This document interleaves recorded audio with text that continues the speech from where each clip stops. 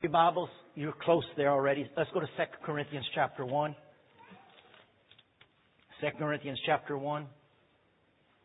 I want you to take notes. I want you to get the cassette, the CD, whatever we have them available. And I want you to meditate upon this. Because, many times I'm inspired. The Lord speaks to me what I'm supposed to preach. And it leads me sometimes to just under unction and inspiration, guidance. But they have a definite word for you as we get ready to end 07 and we get ready to go forward into 08. I believe 08 is going to be better than 07. How about you? But we want to bury some things from 07 and from the years beyond. And we want to go forward fresh. And we want to go forward in a mentality, a mindset that Christ wants to give us today. The Word of God says to be transformed by the renewing of your mind. Amen. Well, one of the translations says that word transform means to totally renovate. How many of you have ever seen that program on TV, Flip This House? Well, when you get born again, the Holy Spirit comes in to flip your head. Hallelujah. And when you see them come in there and they want to totally restore a house, most of the time they don't paint over the old cabinets. How many know they get in there and they tear out the old cabinets, they tear them out and they get new cabinets. And they don't do a lot of tearing. They don't do a lot of repairing. They do a lot of tearing and just get into there and make something that you can't see it when they start. But when it's finished, it just says, wow, they did flip it. Well, how many of you know Holy Spirit's here to flip us and bring us into some places? Amen. In 1 Corinthians chapter 10, we're ending this year off right to get ready to start 08 right in Jesus' name. Amen. Look at everybody say, you're going to finish strong. Tell them, you're going to finish strong. You're going to finish even stronger this year. And you're going to go in stronger in 08. Hallelujah. 2 Corinthians chapter 1 verse 10. What's the matter? What did I say? Okay, what did I just say? Okay, what I just said is correct. 2 Corinthians chapter 1. Hallelujah. 2 Corinthians chapter 1. See, I was testing your Greek. Hey, guy, is our friends here? Your word? Los hermanos de México están por aquí? ¿Dónde están? Ahí, sí. No hay unos visitas de México. Bueno, okay, we're looking for a visitor from Mexico. They didn't come today. Hallelujah. Boy, y'all look at me all weird when I do that. They don't speak English, so man, we were getting ready for them. 2 Corinthians chapter 1, verse 10. Who delivered us from so great a peril of death, and will deliver us, He on whom we have set our hope, and He will yet deliver us. Somebody shout amen. Amen. You also joining and helping us through your prayers. Thank God for the prayers of the saints. So that thanks may be given by many persons on your behalf for the favor bestowed on us through the prayers of many. The favor, everybody say favor. Oh, through prayers. Look at verse 12. For our proud confidence in this, the testimony of our conscience. The testimony of our conscience. That in holiness and godly sincerity, not in fleshly wisdom, but in the grace of God, we have conducted ourselves in the world, and especially toward you.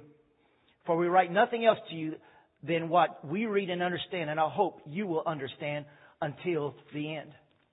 Just as you partially did understand us, that we are your reason to be proud, as you are also ours in the day of our Lord Jesus Christ.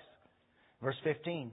And this is the confidence I intended at first to come to you, so that you might twice receive a blessing. But I love the Amplified Bible. Make a note of this. That you might have double favor. That you might have double favor. And I've never heard a message along these lines like what I want to share with you today, start off with. And the word that I feel is the word of the Lord for the church is that for us to end this year strongly and go into 08 with the power and the authority and the boldness and the assurance that we need, our conscience has to be renewed and restored to testify that we are genuine and we are true before the eyes of God and before the eyes of the world. It says that the testimony of our conscience opens the door for the blessings of double favor. And many times we concentrate so much on the need of faith and the need of believing God and proclaiming the Word of God. But yet, we many times have lived a lifestyle to where our conscience has gotten so seared and so broken and so weak that we're not walking. Our conscience cannot testify. Because you see, it's one thing to and say something with your mouth. It's another whole thing that your conscience or your thoughts are agreeing with what you're saying out of your mouth. Because I can say a lot of good stuff.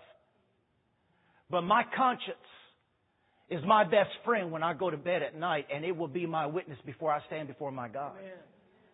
And there's something about this. You know, there was a movie, many of you, my age and older, remember, The Roman Holiday with Audrey Hepburn and Cary Grant. Not Cary Grant, Cary. Who played the Mockingbird? Was that? Gregory Peck, yeah. Gregory Peck, the real man. The other one wasn't. Gregory Peck. And in this movie, Gregory Peck plays an American writer, journalist, and Audrey Hepburn is a princess. But she doesn't want to tell him that she's a princess. So he takes her and he goes to a place called the Mouth of Truth, which if you saw the movie, it was a big rock with a face and it had a mouth. And he said, what they say is that when you put your hand in this mouth, if you don't tell the truth, it'll cut your hand off. And so she's standing there, has never told him that she's a princess. And she gets close, but she could never put her hand in that mouth. And she goes, you go first. So he puts his hand in there, and she asks him something. He says it. Then all of a sudden, he's joking, you know. But he goes, now you put yours. Her conscience wouldn't let her put her hand in that mouth. It made her bow to a superstition. Made her bow to the sayings of a man because her heart condemned her. And she couldn't trust even if she could tell the truth. How can we walk in the power, the authority, in the calmness, in the peace, in the rest, if we're living a life where our consciences are condemning us? Or if we have silenced our conscience so much that we're no longer sensitive to the voice of the Holy Spirit. And this is not a condemning message. This is a building up, edifying message. That if we have lived a life where we live one way, because there's a lot of people who can jump and shout and act real good, but on the inside their heart's saying, I really don't believe this. I really don't feel this. I don't even know if I believe that there is a God. I don't believe in half what I'm hearing. But since everybody's doing this, I'm going to do it too. But on the inside, they're living a life of a mask. And listen, if God knows the real me, the devil knows the real me too. And how can I stand before the principalities and powers and the attacks on this age if I really know I'm not who and what I'm supposed to be? And it talks about the testimony of our conscience. And as we go through the Word of God, this word conscience is throughout the Word, the Old Testament and the New Testament. This Word has come alive to me. If there's anything that I want to live with, I want to live with knowing that I have a godly conscience, that you have a godly conscience, and that we are really who we say we are. Because the Word, the Holy Ghost, the power, the authority, the anointing, the double favor, the twins, Elijah and Elisha, is going to be upon us who have a clear conscience. Now look with me quickly in 1 John chapter 3. 1 John chapter 3. Somebody said that conscience is God's deputy, one of His voices to be influenced by Him. God's deputy. We just read about when our conscience testifies that we're living the truth. That opens the door and can be blessed by double favor. How many wants double favor for 08? Well, how's our conscience? Amen? Now look at 1 John chapter 3. Verse 19. 1 John 3:19. And I want to read this in the NIV. This then is how we know that we belong to the truth. How many know, for you to be bold, you've got to know you belong to the truth. There are people who say they are born-again believers, but they start studying Buddhism, Hinduism, Confucius, and all this other stuff. But when you know that you belong to the truth, there's no more searching, because I know I've got the true God, the true Savior, and the true Word of God. And there's no devil circumstances that talk you out of knowing I belong to the truth. And how we set our hearts at rest in His presence. Whenever our hearts condemn us, for God is greater than our hearts, and He knows everything. Verse 21. Dear friends, if our hearts do not condemn us, we have confidence before God and receive from Him anything we ask, because we obey His commands and do whatever pleases Him. Did you write these scriptures down to go back and meditate on? I want the power of God. I need to belong to the truth, but also that my conscience tells me, and before His presence and before the presence of His angels, that I am doing living a life of obedience and doing what He's called me to do, so that I can ask the Father anything, knowing that I have the confidence that He'll give me what I ask of Him. Now, the word, I love the King James Version. It says, I hereby we know we are in the truth and shall assure. Write down that word assure. And I want to give you the definition. It's amazing what the definition of this word is. The word assure means to make confident and free. But get ready for this. To be assured means to induce, as inducing labor. The more my confidence, my thought life, what I believe is going with the Word and with the Holy Spirit, I am inducing labor for that which I am believing God for shall come more quickly than it would have done in the natural. When my conscience and my heart is not condemning me before my God, and as I am believing on the whole standing upon the Word of God, then that which I am using my faith for, it's the confidence of things, though I do not see it, I know it shall come and I shall have it, because my confidence in me before God, He who witnesses for me, to me, and before God, my conscience starts inducing the process to get from God what I'm believing God for. But listen what it also means, the word assure. It means to pacify. Write this down. To pacify or quiet. You need this. To pacify or quiet an accusing conscience. To pacify and quiet an accusing conscience. There's the word conscience. And guess what it also means? Assure means to gain the favor of. The same thing Paul said. John saying the same thing through another Greek word.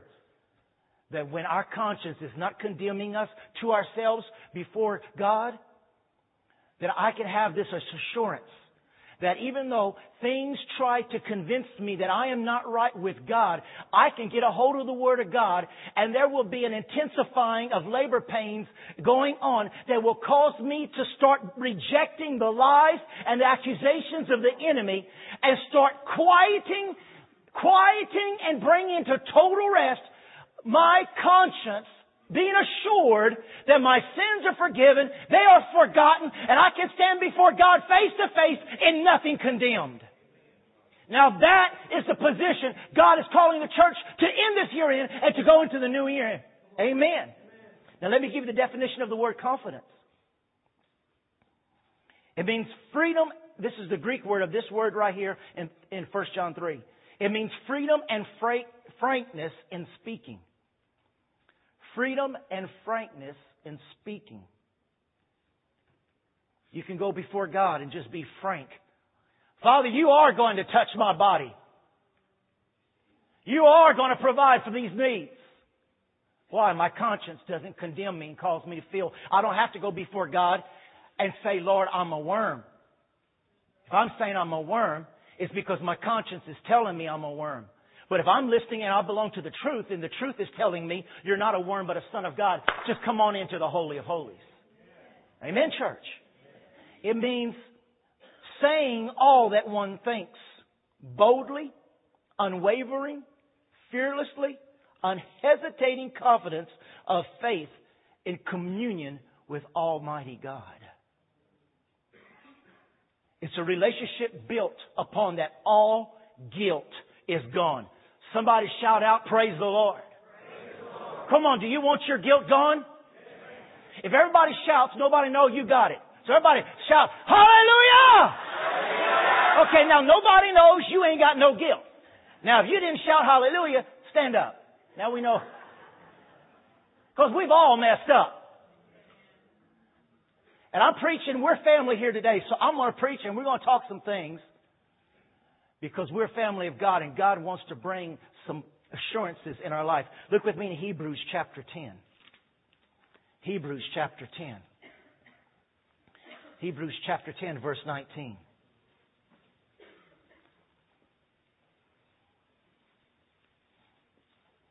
Guilty stain is gone. Hallelujah. Hebrews 10, 19. It says, having therefore, brethren, boldness to enter into the holiest by the blood of Jesus, by a new and a living way, which He hath consecrated for us through the veil, that is to say, His flesh. And we having a high priest over the house of God, let us draw near with a true heart in full assurance of faith, having our hearts sprinkled from an evil conscience and our bodies washed with pure water. And let us hold fast the profession of our faith without wavering, for He is faithful that promised. Amen? It says, having been sprinkled from an evil conscience and our bodies, everybody say bodies. Hallelujah. Our bodies washed with pure water. Conscience. Verse 17 there says, and their sins and iniquities will I remember no more. And where remission of these is, there is no more offering for sin. Now, aren't you thankful that you have repented and your life is right with Christ? Amen? Now, let me give the definition of the word conscience here. The definition of the word conscience is one who is his own witness. One who is his own witness. If our hearts do not condemn us, if our minds do not belittle us, it cannot belittle our faith, and we can end up having the faith that causes the mountains to be removed because there's full assurance in our hearts that we are right with God. It means I am one's own witness, coming forward as a witness of his own conduct. It means to know oneself. It means to know oneself, and it means to know what's right from wrong. It means to be mentally put all together. That's the word conscience. Mentally put all together. It means moral obligation and duty. Moral obligation and duty. Someone said, conscience is not only the greatest preacher who ever lived, but he's the best friend you'll ever have. Someone else said, when you listen to your conscience, does it sometimes seem that you're in the company of a total stranger? Oh, that didn't sound like me. Oh, that's not like me to do that. Your conscience is saying, who are you? What have you become? What have you become? What are you doing in your life? What are you doing in your life? We, the church, can only represent our head because since we can look God in the face, we can look the enemy totally in the eyes. And when our conscience is telling us, but look who you are, look what you've done. If I cannot look my brother or my sister in the eyes, how will I look Satan in the face? You can see people whose consciences have been seared. They can't look up. They can't look at you. They look at the Bible. They turn their backs. They find people to talk to. They do everything they can in church. Because if they belong to the truth, they would be listening to the truth. Because the Word says faith comes by hearing, and hearing by the Word of God. But when your conscience is not clear, I'll daydream. I'll look around. I'll draw. I'll do everything I can. But I can't look this in the face because it is speaking and convicting me. And I didn't come to church to be convicted. I came to church to feel good. Come on. Your conscience. What have I become? How can I be doing this? And if we keep on, and I'll give you a definition in a minute, as we keep on ignoring our conscience and ignoring that still small voice, which is our best friend and the greatest preacher, we grow farther and farther and farther from God. We start looking for things to try to occupy our time. But how many know that our conscience must testify we belong to God? Amen? It's not just my mouth, but my heart must testify of it. Listen to this. This is a saying. You can write this down. Happy is the man who renounces anything that places a strain upon his conscience. Happy. Everybody say happy. Happy is the man who tears down and replaces anything that places a strain upon his conscience. How do you know it's time today to renounce anything that's placing a strain upon my conscience? If there's anything the Word talks and speaks and gives many examples of over and over again, it's the importance of having a clear conscience and a sound mind before God. And that's how God wants His body to be as we end this year, as we go into the new. Listen to this. A clear conscience is the softest pillow. Look with me in Isaiah 26. A clear conscience is the softest pillow. Isaiah 26. Isaiah 26, verse 2.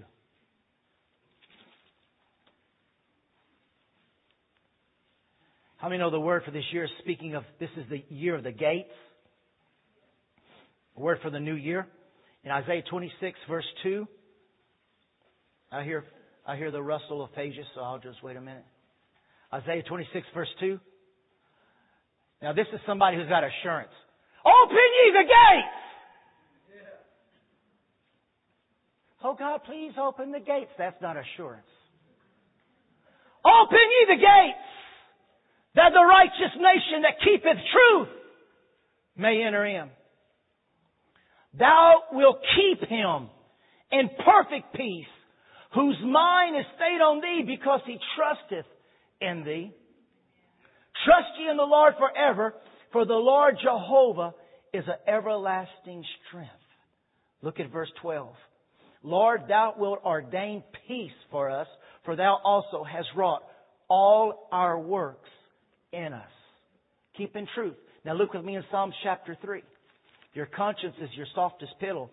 Look at Psalms chapter 3. Psalms chapter 3, verse 1.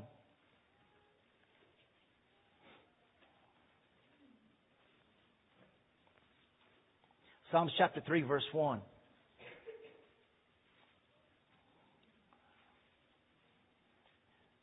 O Lord, how many of my foes, how many rise against me? Many are saying of me, God will not deliver him. But you are a shield around me, O Lord. You bestow glory on me and lift up my head. To the Lord I cried aloud, and He answers me from His holy hill. Look at verse 5. I lie down and sleep. I awake again, because the Lord sustains me. I will not fear the 10,000s drawn up against me on every side. Verse 8. From the Lord comes deliverance. May your blessing be upon your people. How many of you know that He's saying, there are always those who come against me. They may be calling me this, and they may be saying this, and they may be acting this way. I've got 10,000s that are rising up against me. I have all these different things that seem to be against me.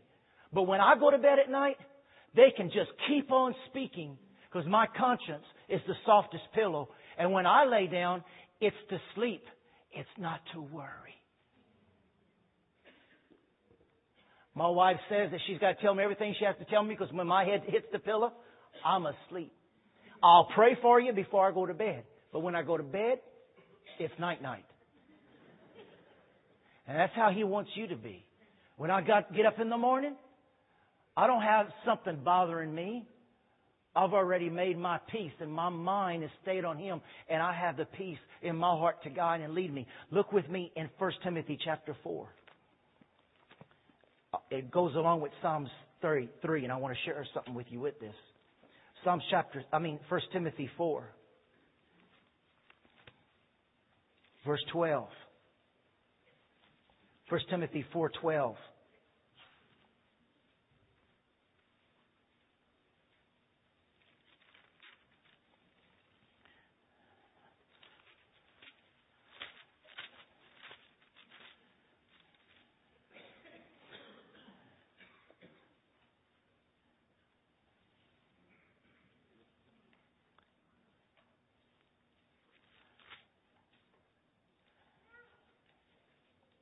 I need some scholars to help me because this ain't it. Y'all hurry and help me find where this talks about a seared conscience. 4 verse 2? Oh yeah, 1 and 2, not 12. Thank you. Lord, I thank you for healing my eyes.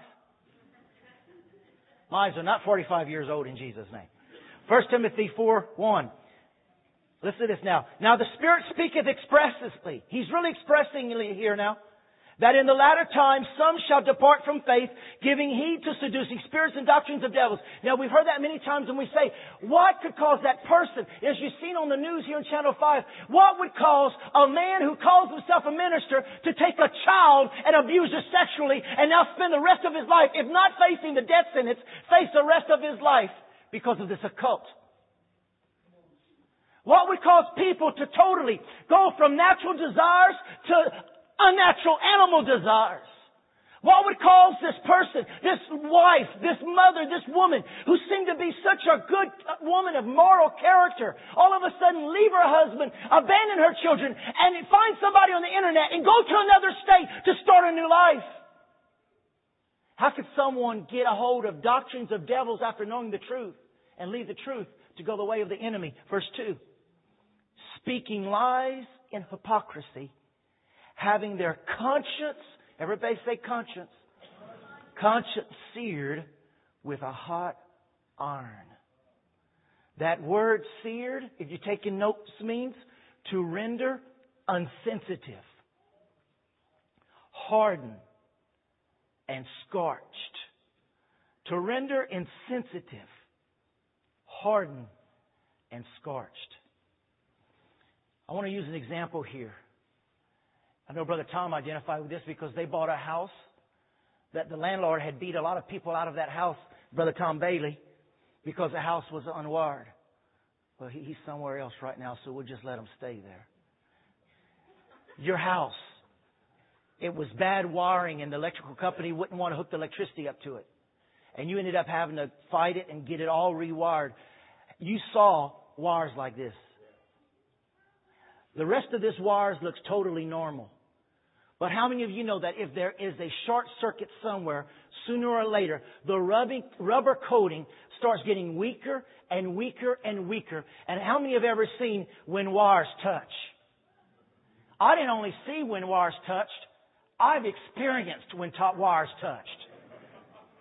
And let me tell you, not a lot of people heard this story before, but I've had something happen that I know haven't happened to you. It could only happen to me. In Argentina, our lawnmowers were electric. And extension cords were expensive, so I would buy the thinnest wire to prolong my lawnmower wire to cut my yard. Well, instead of carrying tape and pliers with me, how many of you have ever, with those thin wires, how many have ever pulled the rubber off with your teeth? Have y'all ever did that? Pull the rubber off with your teeth? Well, I did it so much I had to have my teeth filed when I got back to the States, but I would pull the rubber off with my teeth. Well, one side did pretty good. But I forgot that the other side was still plugged in. And not only that, but in Argentina, all the current is 220. 220. And you could call me a liar and you could say you should be dead. And I'd say, yeah, I should have been. But God has grace on the fool. And I got that wire And when I bit and pulled, I thought my head exploded. My eyes came out of, I thought everything went everywhere. And it did hurt. And I did have to go lay down. She said, "Baby, what's wrong with you?" I had to go lay down. If you don't believe me, bite on 220 wire. Bite on it while it's plugged in. No, don't. Take it from me. God had mercy on me. But I never did it again. Now I need somebody to help me with this example. Do I have a volunteer? I'm raising my own hand. Okay. Well, guess what? I'm not that stupid anymore. Now I want to show you something. Psalms 3, David said, all these 10,000s of enemies are against me. They're speaking against me. Every time I take the offense personal, my wires cross. And the coating of my conscience gets weaker and weaker and weaker. Every time I take an offense, every time I do something, and I know, and my conscience is telling me, please don't. Every time I'm going somewhere, and my conscience is saying, don't. When I get there, conscience seared. Every time I look at something over and over and over again, my conscience is being seared. So how can a person who once belonged to Christ get so far to where now they are in total rebellion, total occultism, totally out where you can't even understand it? It's because if you keep going there, the more your conscience gets seared, the less coating you have, and the less you know God's voice. You hear me, church? You never forget this, will you? Before I say something, I want to remember the wires is crossing. I am going against God. Every time I want to say something, my tongue is causing me to fail in sin. I'm crossing the wires with God. I'm about ready to say something. I'm about ready to do something. I'm about ready to go somewhere. I'm getting ready because of peer pressure of friends. I'm getting ready to do this. Or whatever the situation may be. Every time I do it, my conscience starts off real loud. But the more I do it, the easier it is to do it again next time. And pretty soon, I can come in church. Oh, hallelujah. Praise the Lord, brother. Glory to God. Boy, God is blessing, isn't He? Hallelujah. I love you. I can come in church and I can dance and I can do everything there is to do because I have caused my conscience to be so unsensitive that now I can do anything, go anywhere, look anybody in the face, and it does not bother me. Why? Because I have short-circuited my contact with God so much. Now I have no conscience. And I can preach, and I can run. I've stolen so much, it don't bother me to steal anymore. I can adulterate so much, it don't bother me to adulterate anymore. I can lie so much, it's not even like a commandment. It doesn't even cross my mind. And in America, that's where we find America today, is there is no conscience. I'm pregnant, take it out of me, I don't care how. I don't love him. I want a divorce. And now you don't even need an excuse. Just don't even need a legal separation. Just do it. Conscience seared. Doesn't work anymore. The Word says that we fall away in the last days. Many will fall away because of strong offenses. One of the Sunday school books we want to do in the future real soon is The Bait of Satan by John Bevere, where he talks about the bait of offense. And how could this happen to me? Hiding from reality. All that can be shaken, shaken. The rock of offense.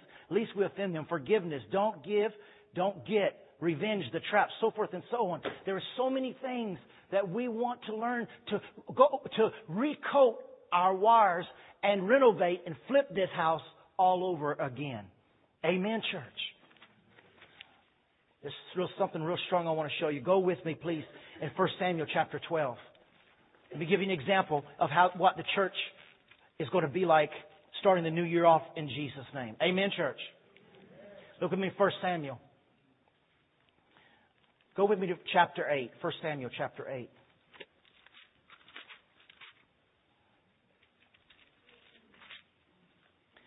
This has got to be my favorite character in the Word. We both heard God at 5 years old. And I have studied Him and studied Him, and He has always been my favorite, and I pray. And my desire is to end as He ended. And it says in 1 Samuel chapter 8, verse 4. So all the elders of Israel gathered together and came to Samuel at Ramah. And they said to him, "You are old, and your sons do not walk in your ways. Now appoint a king to lead us, such as all other nations have." And when they said, "Give us a king to lead us," this displeased or it hurt Samuel. So he prayed to the Lord. And the Lord told him, "Listen to all the people are saying to you. It is not you they have rejected, but they have rejected me as their king. As they have done from the day I brought them out from Egypt until this day, forsaking me and serving other gods, so are they doing to you." Listen, church. Samuel was going through total rejection. And if there's anything that attacks us, it's rejection, any one of us. And he was going through the rejection of his life. But listen, whatever is trying to cause you to become hardened and unsensitive to the conscience and the voice of the Holy Spirit, that is the exact place where you get to know God like you've never known Him in that way before. Because listen, the Bible says that we are to conform unto the sufferings of Christ. Samuel went to God and says, "God, they're rejecting me. They're rejecting. I was their hero 20 years ago when we defeated the Philistines. I've always been your voice, and you've called me to be the judge over Israel. And now they are rejecting me as judge, and they are rejecting you as their king. And now they want a man in the natural. They want somebody they can see and touch and hear." And he was complaining before God. And when you get that close to God, and when you've walked with God, God will end up also speaking to you saying, "Look, I am allowing you into the fellowship of my sufferings. I took them out of Egypt. You feel the suffering of being rejected now. I feel the suffering of being rejected since I brought them out of slavery when I came down and I heard their cry. I delivered them from Pharaoh. I delivered from Egypt. I delivered them from making bricks. I delivered them from making straw. They cried to me. I brought them across the Red Sea. I fed them with manna. I gave them supernatural clothing. I was with them as a cloud by night, and a fire by night, and a cloud by day. Now you feel my heart. And what they are doing against you, they're doing against me. I can handle it. You can't. So cast your cares on me. That when they attack you and they hurt you and they ridicule you and they blame you and they speak against you, all these manner of things, your conscience will be your pillow. You go to sleep because let the burden be upon me, says the Lord. Don't worry about them rejecting you, because to reject you is to reject me. You hear this, church? You hear this, church? Here in the real world. Not some make-believe world, not some world we want to make up here in the real world. The rejection, the attacks, the hypocrisy, the backbiting, the lying, the people at work, whatever you may be going through with family, whatever it may be, they're not doing against you. They're doing against your God. Because their spirit's wrong. But you make sure we keep our spirits right.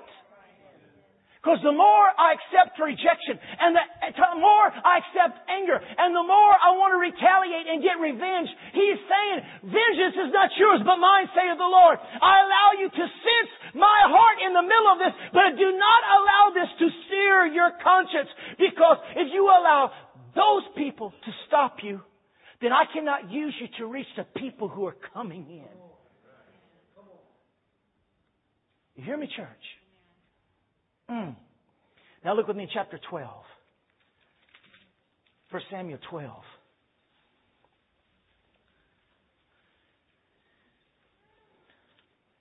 1 Samuel 12. I'm almost through. Just a few more minutes. 1 Samuel chapter 12, verse 1. And Samuel said unto all of Israel, Behold, I have hearkened unto your voice in all that you said unto me, and I have made a king over you. And now, behold, the king walketh before you. And I'm an old and gray-headed. And behold, my sons are with you, and I have walked before you from my childhood unto this day. Verse 3.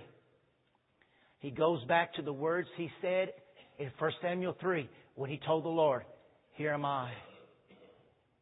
It's amazing. You always go back to the beginning of your relationship with Jehovah. He says in verse 3, Behold, here I am. Listen to this now about conscience.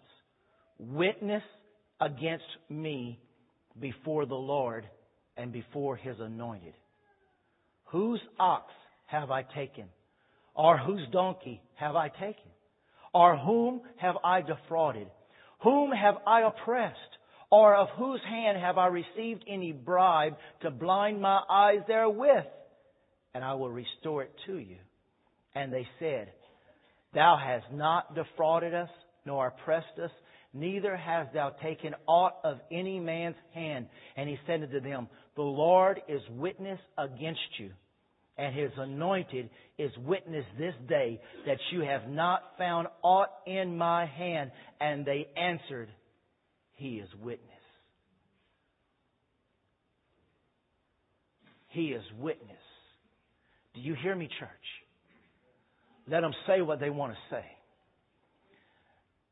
Let them opinionate all they want to opinionate. Let them think all that they want to think. But Lord, you are a witness. And my conscience is witness.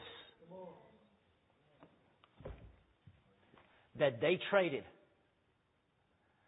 a king with a conscience for a king with no conscience, so they could live out the desires of their heart.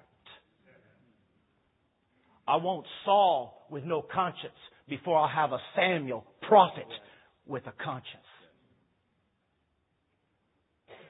I want a seeker-friendly church that doesn't work on conscience.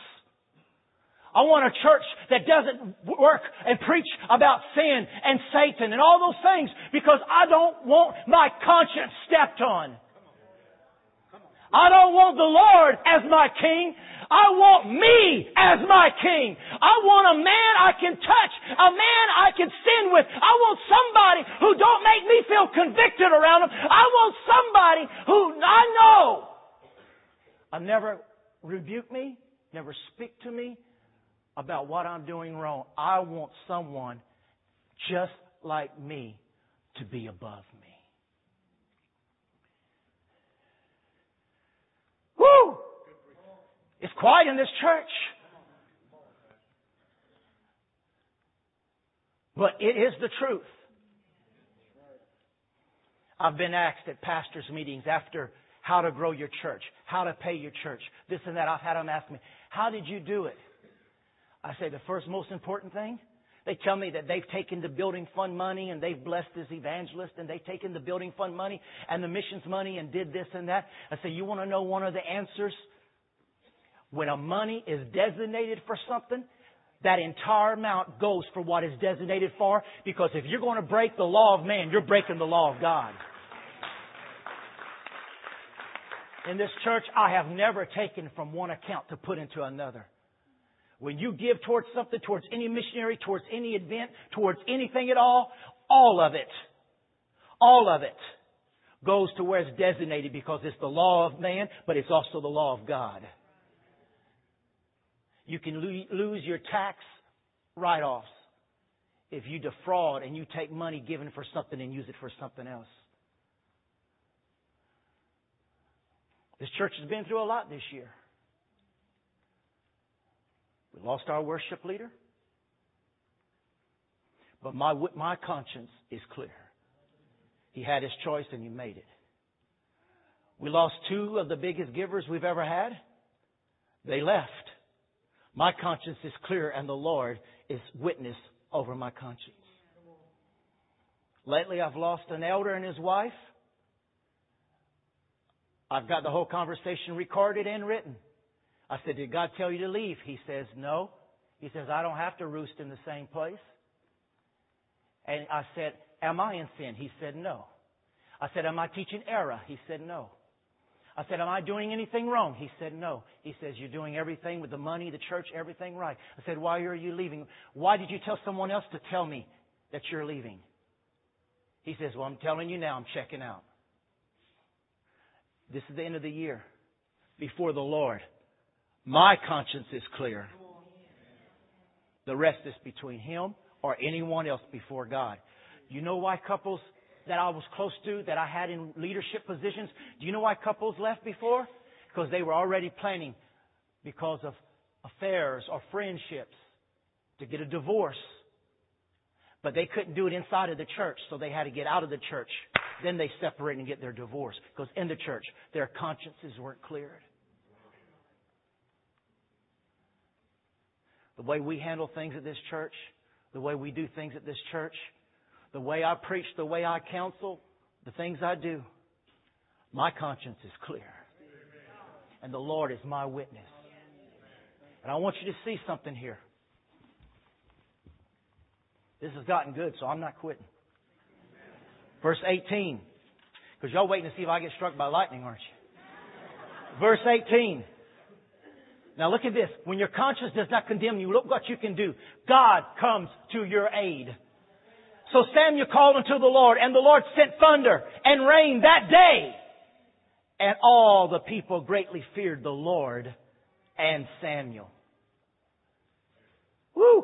It was, if you study the harvest time, it was not the time of thunder and rain, but that day God confirmed this man is clear before me. And the devil, the accuser, cancer, whatever it may be, try to come against you. God will sound out with thunder and lightning, says, this is my daughter, this is my son.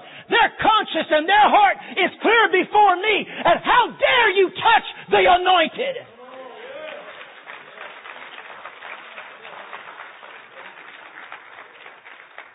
Sister Cindy, Brother Ray, they count the money and all that. I don't even look at tithe records. I have people say, Pastor, I guess you saw I haven't tithed. No, I haven't saw that. That's between you and God. I do not look at tithe records. I don't touch the money. But they do. And they are witnesses. That the day I get a phone call or a newsletter, or email, attacking me, criticizing me, telling me they're leaving the church, how many times do we end up getting the biggest offering even on a week, during a weekday, not even a service? Even this week, on an off day after bad news, the money came in to buy the ice maker. On a day when I got the worst of news, a lady came in and gave Brother Jake and I $20,000 and said, I want this spent on the youth. I can tell you story after story after story after story after story that on the worst nightmares, God always showed His favor and His approval. Have we not seen that, Sister Cindy? Have we not seen that, Brother Ray? Why? Because I stand before God and it hits and it hurts. But I spoke to different ones on the phone and I cried and I shared my love and how deep my love was. And it mattered nothing. It hurt and I felt like Samuel, but I remembered, God, they're not rejecting me. They told me they didn't pray about it. They told me they didn't hear from God about it. They told me they didn't hear from God about it. They told me that there's nothing wrong with the preaching, the teaching, my pastoral. They could find nothing wrong. They were just checking out. Lord, I stand before you as my witness That my conscience is clear that I said, have I hurt you? Have I humiliated you? What have I done to you publicly? They said nothing. I have it taped. I have it recorded. I have it in their own voice. Look with me in John. John chapter 8. Let's look at Jesus here. John chapter 8. John 8, verse 46. John chapter 8, verse 46. I'm almost through. Okay? John chapter 8, verse 46.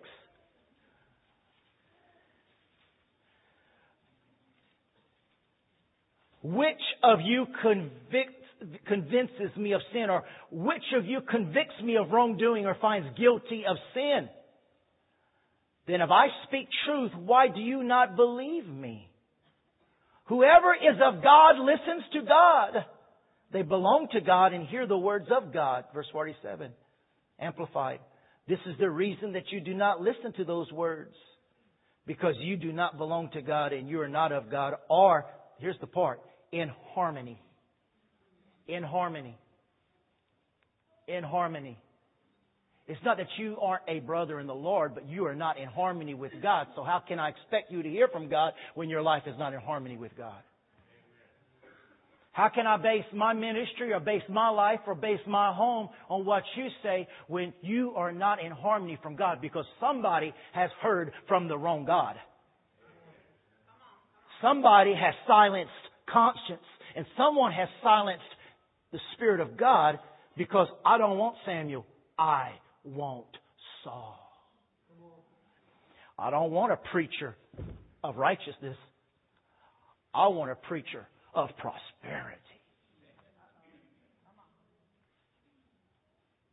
Well, I'm both. But you can't have the prosperity if you don't live in the righteousness. Let me show you one more scripture. Psalms. Will you let me go there? Proverbs. I'm sorry. Proverbs chapter 28. I know it's late. I know you're hungry. And I got a better sermon tonight. So you need to go home and come back, because it's going to be good. God gave me a word for Sunday night, and I wanted to preach it this morning. Then He gave me this. I said, okay. Proverbs 28. And I'll finish. Proverbs 28. This is the Living Bible. Yours won't sound like this, but I want you to hear what the New Living Bible says. How many know we heard about the conscience, that you have double favor and benefits and blessings? We read that in 2 Corinthians. Didn't we read that? Now listen to Proverbs 28 verse 14 in the New Living Translation. Listen very closely. Blessed are those who have a tender conscience, but the stubborn are headed for serious trouble. The first part. Blessed are those who have a tender conscience. How many of you know I want a tender conscience? And this is what the Spirit of the Lord is doing. He's healing consciences because of failures.